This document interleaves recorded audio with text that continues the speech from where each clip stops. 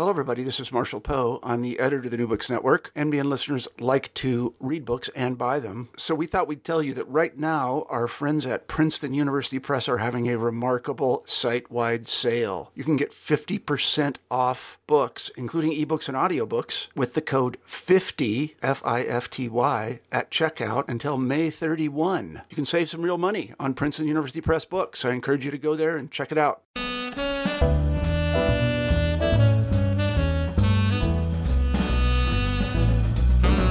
Hello everyone, I am C.P. Leslie, the host of New Books in Historical Fiction, a channel in the New Books Network.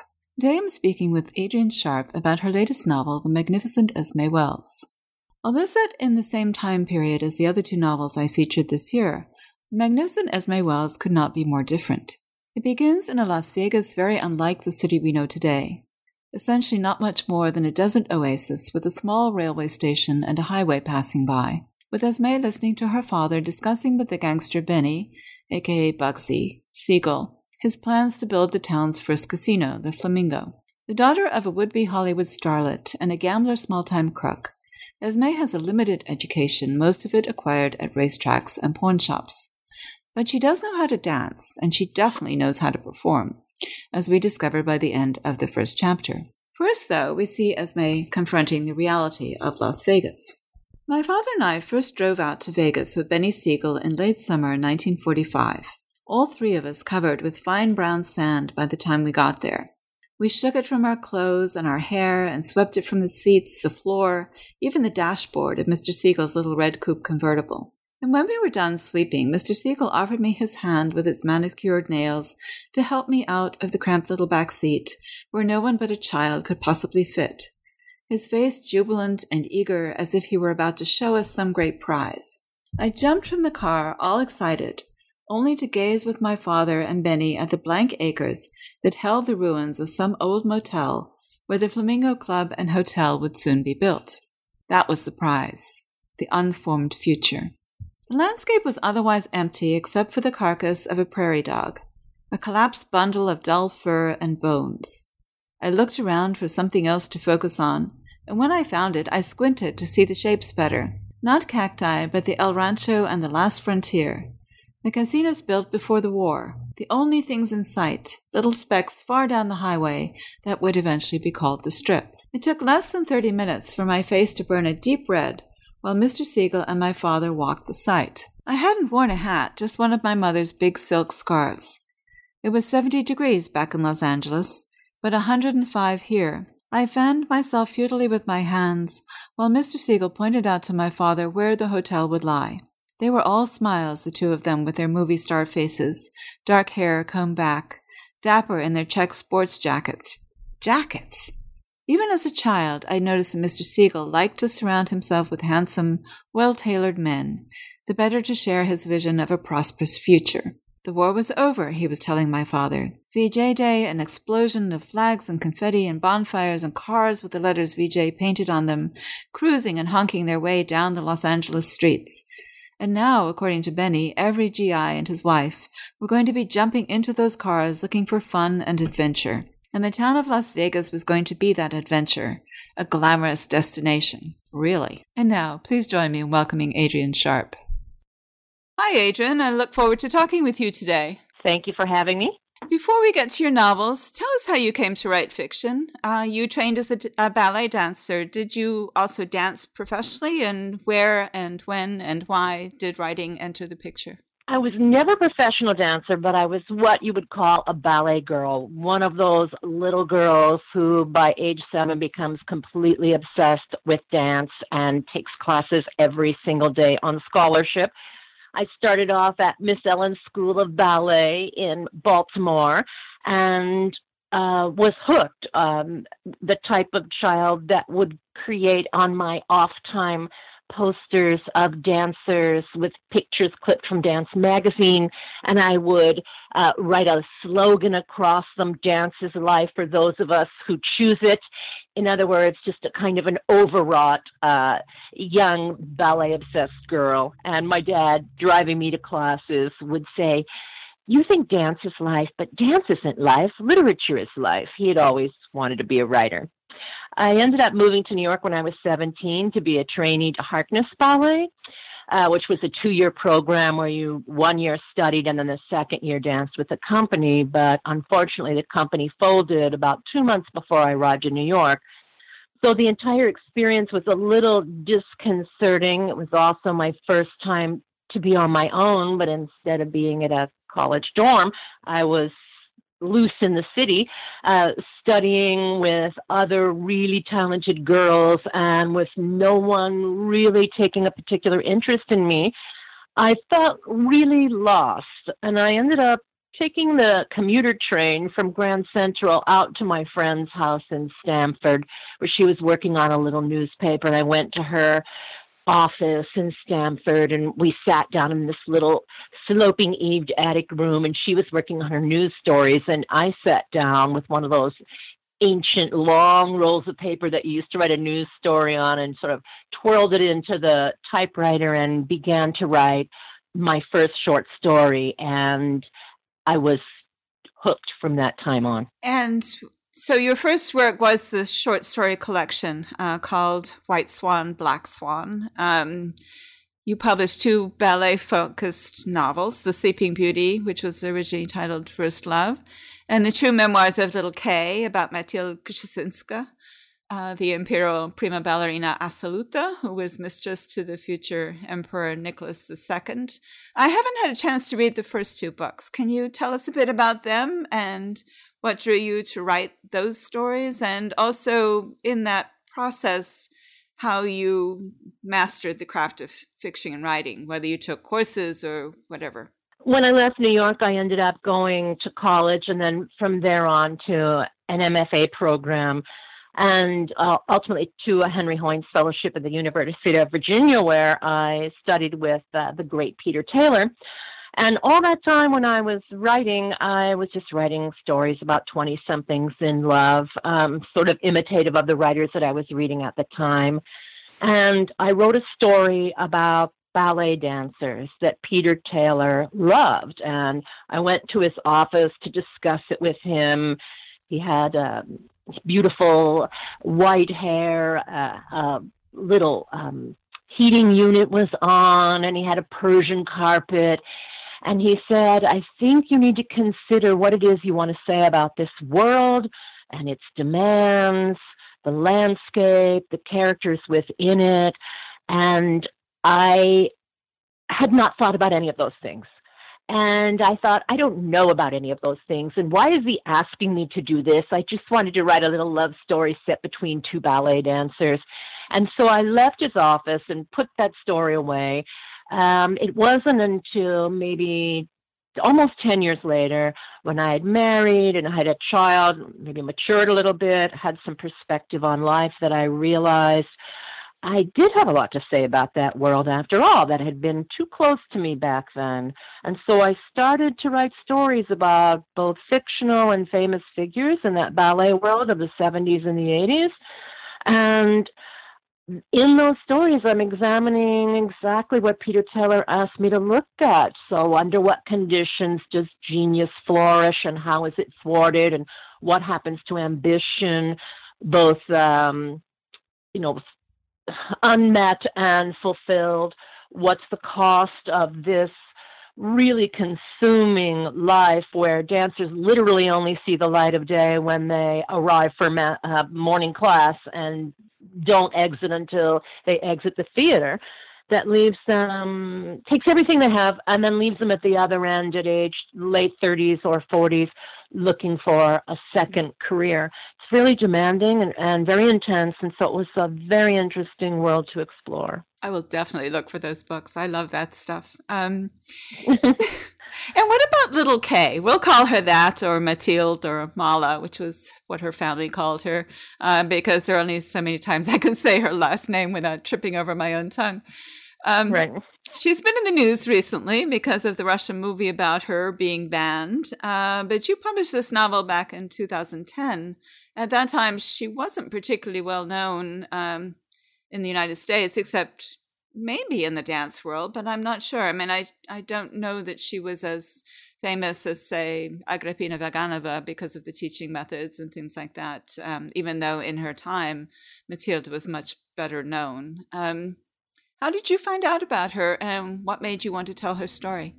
Well, she was a huge figure in her time, as you say, with the Imperial Ballet, and also because of her, affair with the heir to the throne, which was all the gossip of Petersburg at the time. I knew of her because I was just, as a ballet girl, a voracious reader and read every memoir and biography about every dancer.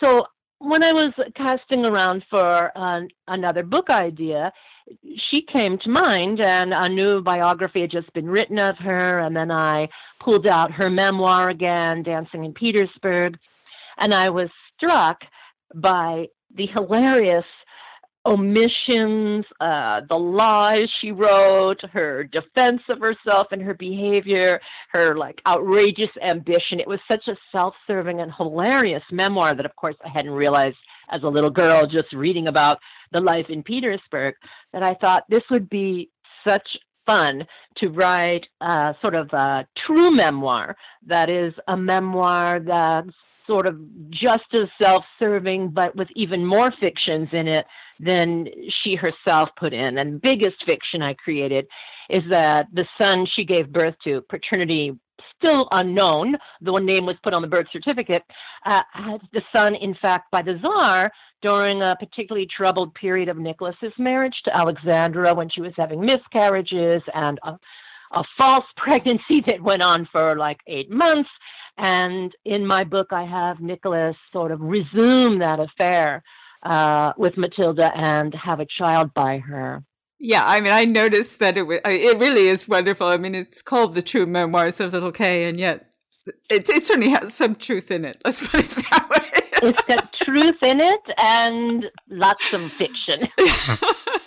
But she is such a character. So, for people who don't know her, who aren't in the ballet world, could you tell us a bit about her as she's portrayed, especially in the early parts of her book? It's not a spoiler that she lived to be almost 100, because so many dancers do. It's a great lifestyle in terms of your health. So we know that right away about her, that she's 99 when she sits down to pen this stuff. But tell us about her, what she means to you. Well, her father was a character dancer at the Imperial Ballet, which at that time was funded out of the Tsar's purse. So they had a company of hundreds of dancers, and some of them were classical dancers, some of them were character dancers. He was very well known. Like many of the dancers at the time, he gave ballroom lessons in his apartment. She got to know just about everybody in the theater world. And the theater world and the world of the court would merge, because the Tsar and his family were very supportive of all the arts. And she met Nicholas when the family came to the graduation performance, her year as a senior. And she was seated next to Nicholas and immediately began to flirt with him.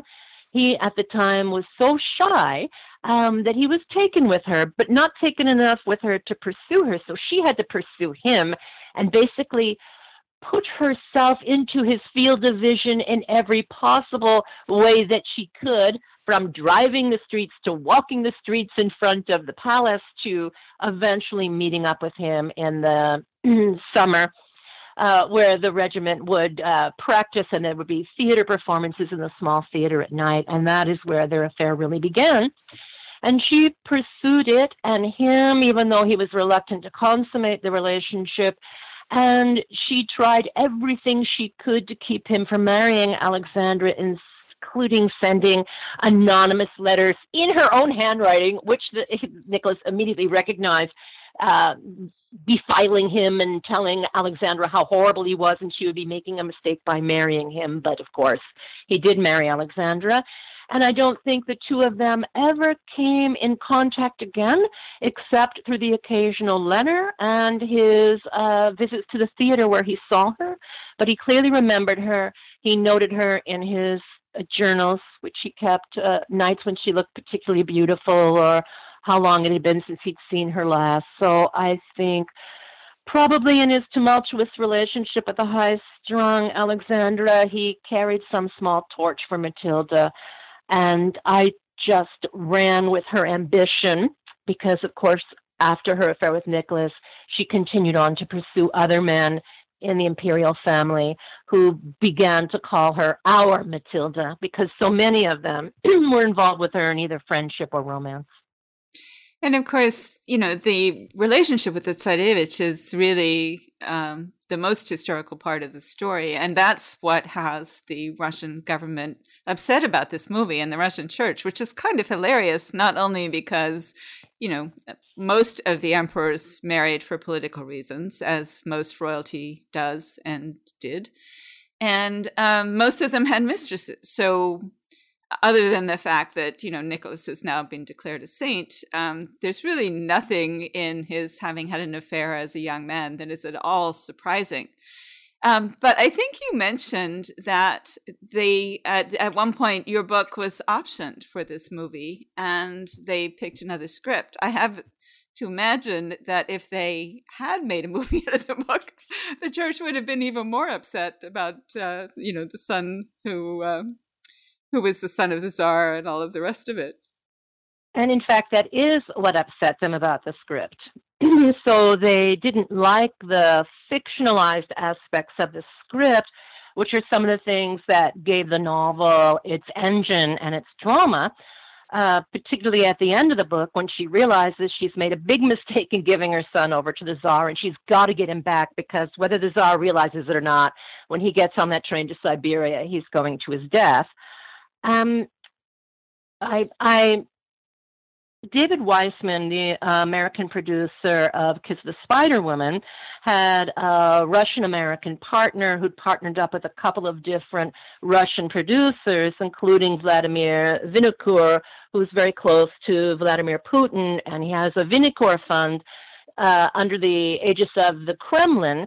And when Alexei Yuchatel, the director, was deciding to make this movie, he was having trouble finding a script or finding base material.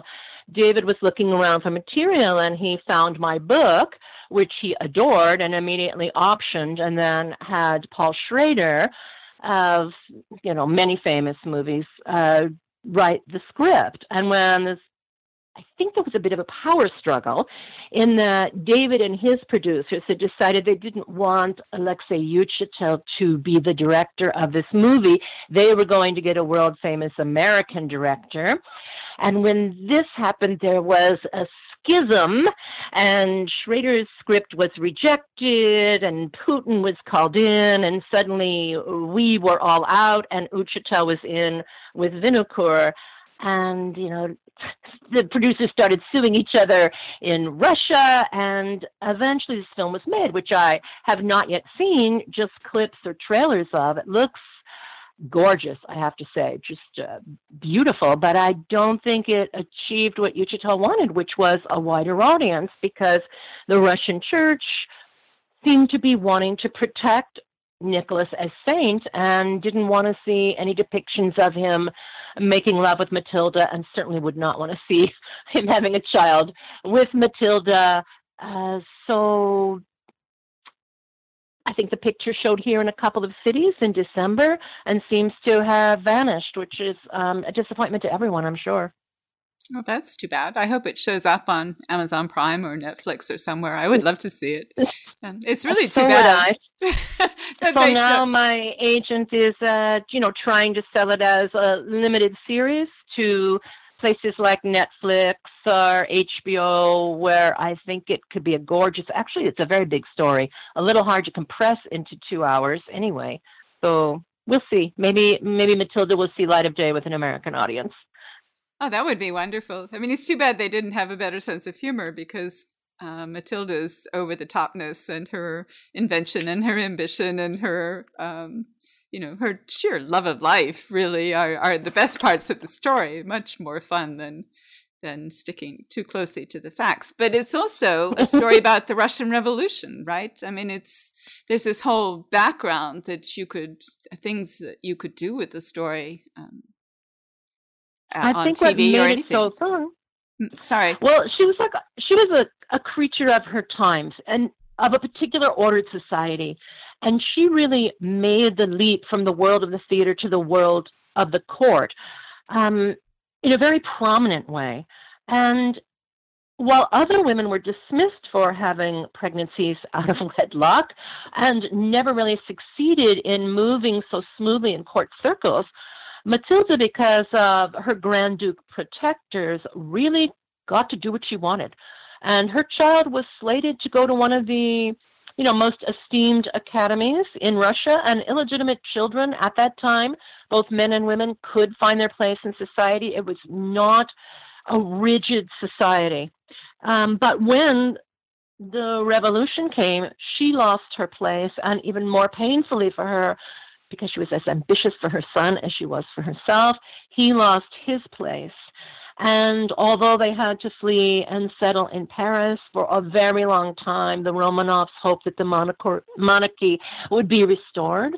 And it wasn't. And it took them a long time to come to terms with this. I thought it was a painful fact that the White Russians would gather outside Paris to do military maneuvers and call out for 1,000 more years of the reign of the Tsar, which would clearly never happen. So let's move on now to The Magnificent Esme Wells, which is being released today. Congratulations. Thank you. Although, as I mentioned in the introduction, Esme is also a dancer. She lives in a very different world from that of classical ballet. And much of the story actually takes place earlier than one would think from the first chapter or the part of the first chapter that I read. It takes place in 1939 when Esme is 6. We'll get into more detail about the various characters in a minute, but what made you decide to shift gears from Imperial Russia to Hollywood movies and Las Vegas casinos? I think it was still my interest in dance, which is a thread in this new book as well. I was always drawn to those showgirls in Vegas who have now been almost entirely replaced by Cirque du Soleil performers at every venue. Every casino, hotel has its Cirque performance. I just found these showgirls creatures of display and elegance, and I wanted to sort of follow that thread into Vegas. So, Esme is the daughter of Dina Wells and Ike Silver. Tell us about them, starting with Dina. What is her background? What is she like? What does she want? She's the daughter of a very traditional Jewish man in Boyle Heights who owns a painting company and does house painting work. And like so many of the young women at that time, including my grandmother, she wanted to be a flapper. She had Marcel waves in her hair and bows on her shoes. And she wanted to be in the movies, and she read movie magazines. And Busby Berkeley had just a few years before come out from Broadway to MGM and Warner's, where he was starting to do his, big shows, those big numbers in the musicals with 100 girls, all dressed identically, making those incredible patterns that he would film from the ceiling or from the floor or close up.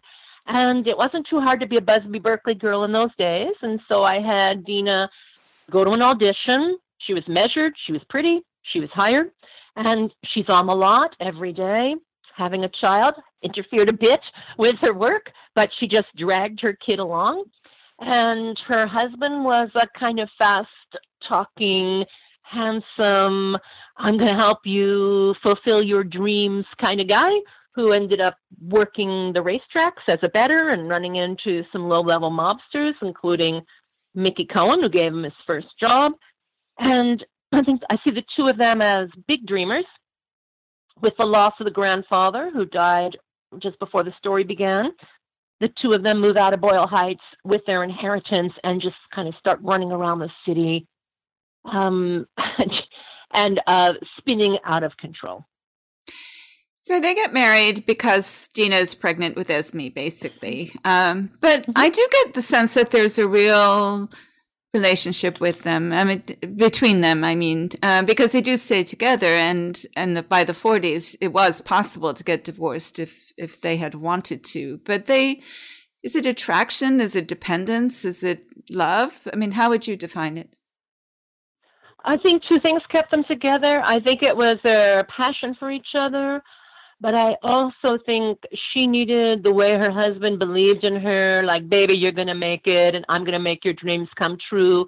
And whenever their marriage seems to falter, he comes through with a new idea. So when her screen test doesn't go well at MGM, he's like, look, Mickey Cohen's opening up this club on Sunset, and I've got you a gig there, and you're going to be dancing there. So he seems to always bring her up the ladder. There's one more step. Here, let me get you up onto this next step. So he's almost a manager for her. I think if their marriage had lasted longer, there would have been more trouble if Enid wasn't getting what she wanted. But he is emotionally supportive, even if he's not terribly good at the financial support part. That's true. True. He's had to pawn her wedding ring and her diamond way too many times to keep them afloat.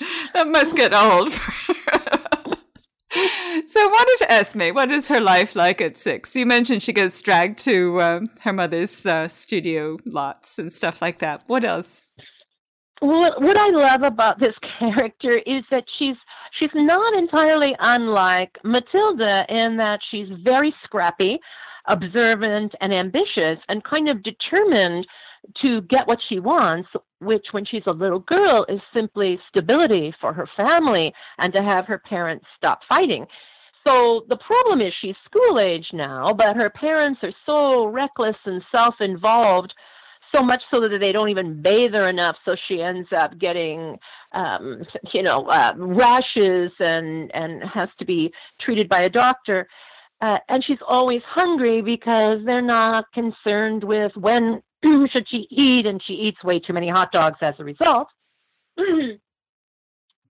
And so her life is accompanying her mom to sound stages where she gets to see great stars performing their song and dance numbers, or going to Hollywood Park with her dad and, sitting with him in what they call the study hall, which is a little room off the main lobby where you can sit and look at your tip sheets and plan the horses you're going to bet on. And she knows everybody on the lot, and she knows everybody at the racetrack, and she doesn't ever see the inside of a school.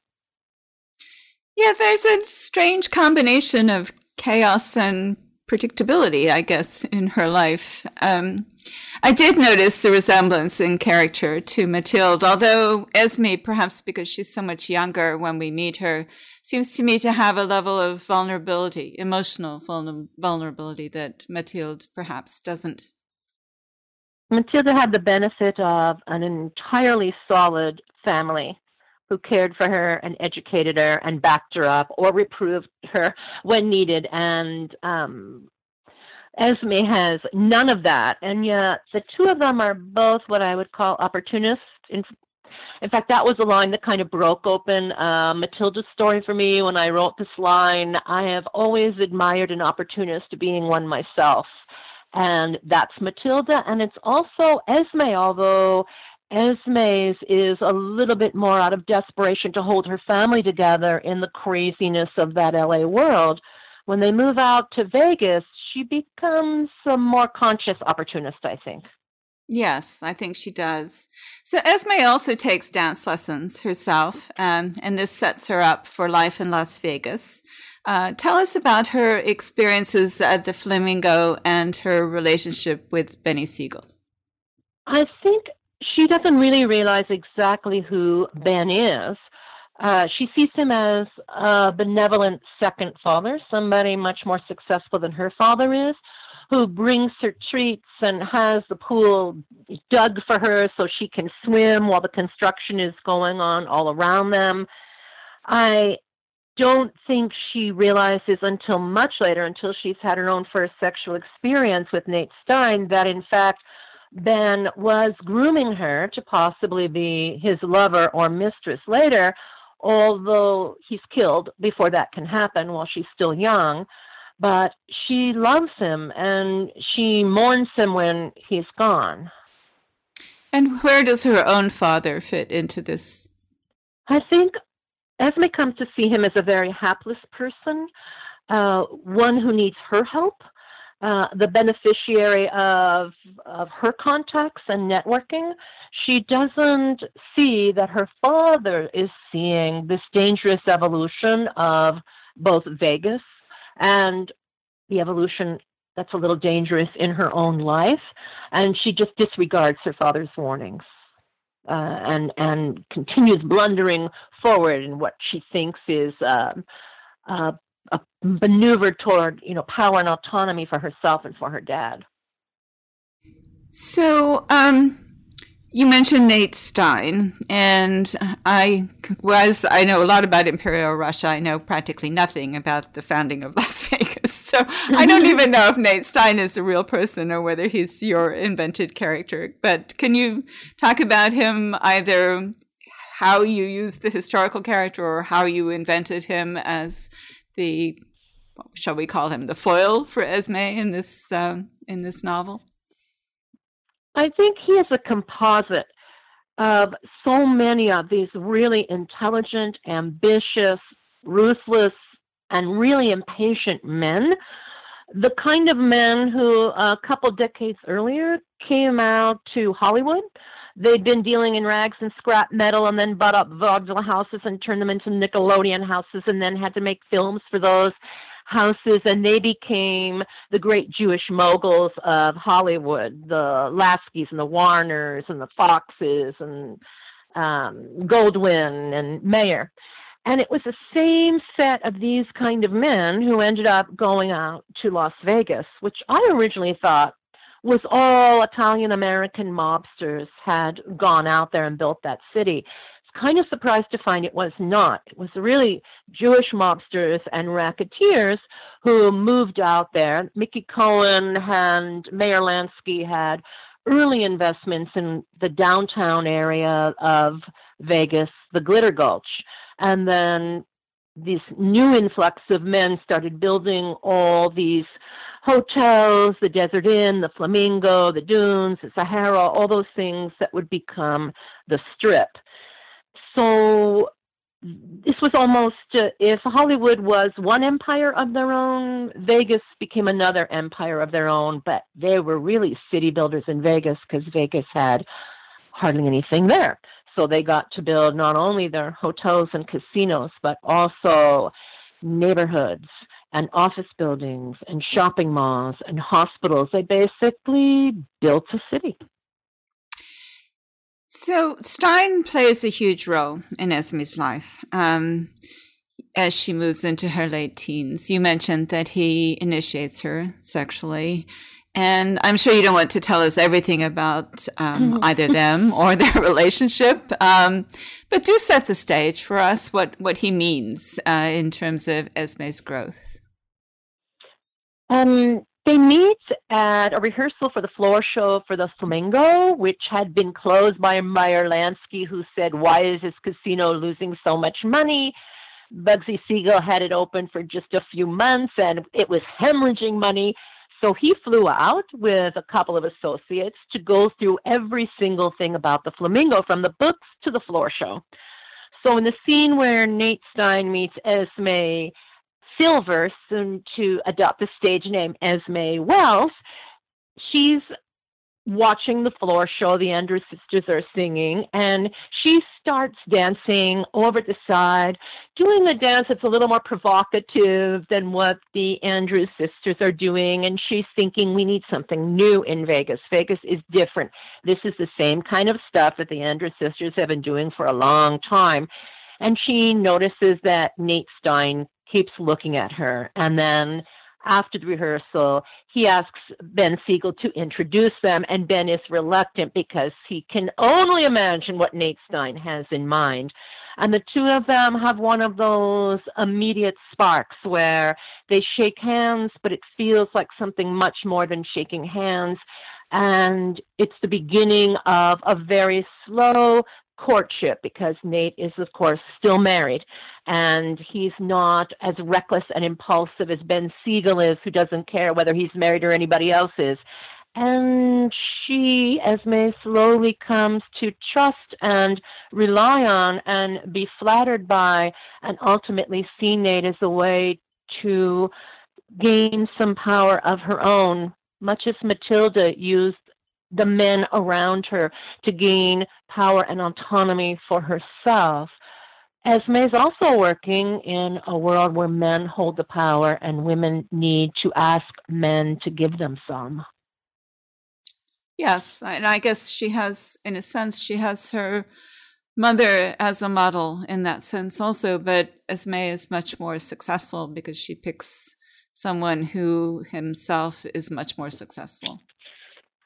He's more powerful. He's not a movie star on contract. He can make decisions about what goes on in Vegas.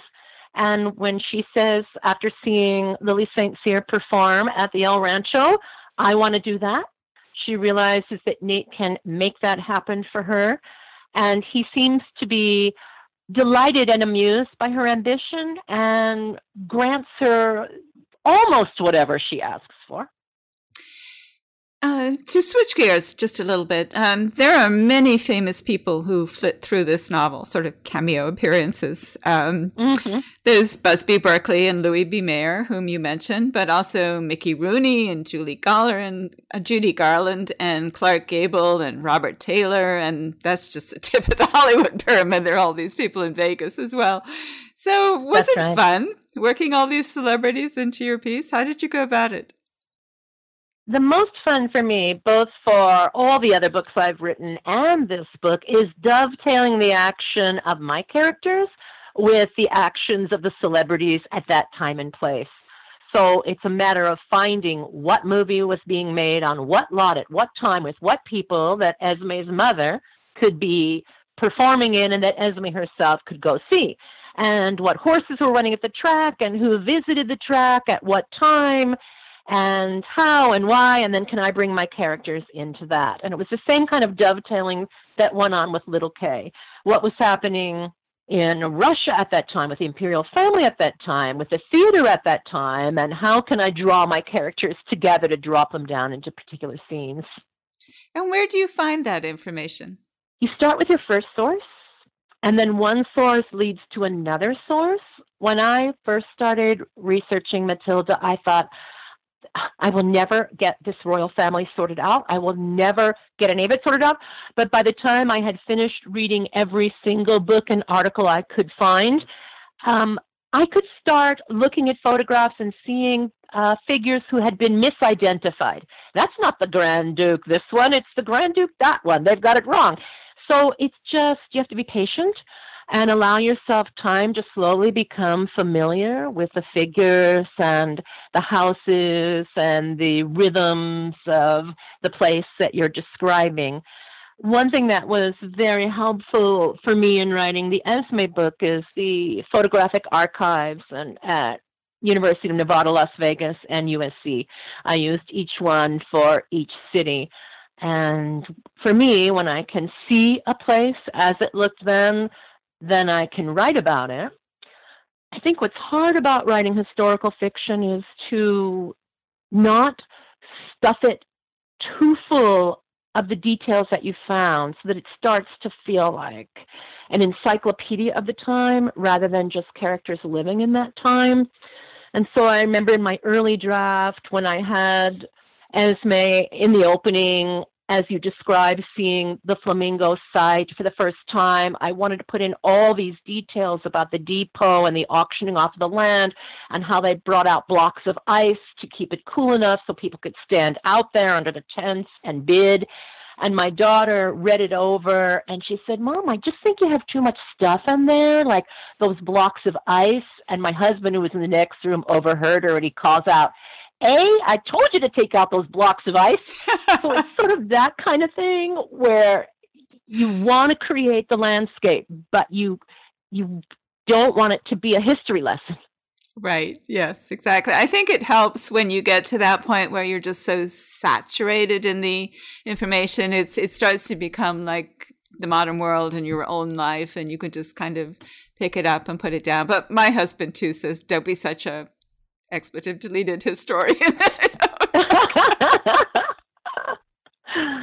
It's all about story. That's Right. the thing. It's all about your characters moving forward. Don't let the landscape totally take it over. Right, absolutely. So, are there any favorite elements or characters from the novel that we haven't covered, or even the previous novels? I think for me, for both novels, the place, I love the California Nevada deserts. They are more beautiful to me than even the ocean, which my family can't understand. And so I think I love that place. And the idea of building a little city in this vast valley is fascinating to me. Yeah, they are extraordinarily beautiful. I remember driving through them. I went to graduate school in California, and when we came back, we drove all the way through Arizona and New Mexico and that whole area. And it's really the silence and the space. It's almost like being on another planet in some ways. Absolutely. That's exactly it. So what would you like readers to take away from the magnificent Esme Wells? Well, I hope they have fun because it's a fun book, but I also feel like Esme is magnificent not because she becomes the first burlesque artist on the strip, but because, in my mind, she's working her way toward morality or a moral compass after a young life that's spent seeped in anything but morality. And what are you working on now? Right now, I'm almost finishing a novel. It's set in 1975, and it's about my murdered ex-boyfriend and his charismatic family. So I guess it's another historical. By now, 1975 is historical. Pretty much, I know. Now that I feel like a dinosaur, not because of what you said, but just in general. It's like, sure. You know, my kid looks at me and it's like, they did what? They dialed phones with their fingers or something. So, thank you so much for sharing your time with us, Adrienne. It's been a pleasure. A great pleasure for me as well. Thank you. And thank you for listening to our podcast. Once again, I'm C.P. Leslie, the host of New Books in Historical Fiction, and today I've been talking with Adrienne Sharp about her novels, especially the magnificent Esme Wells, released in April 2018. Like us on Facebook, search for NB Historical Fiction, and follow us on Twitter at New Books Histfic. If you do, you'll see each time we post a new interview. You can also find out more about me, my website, and my books at blog.cpleslie.com, where I upload expanded posts about the interviews and in general discuss history, historical fiction, and the rapidly changing publishing industry. Goodbye until my next conversation about historical fiction on the New Books Network.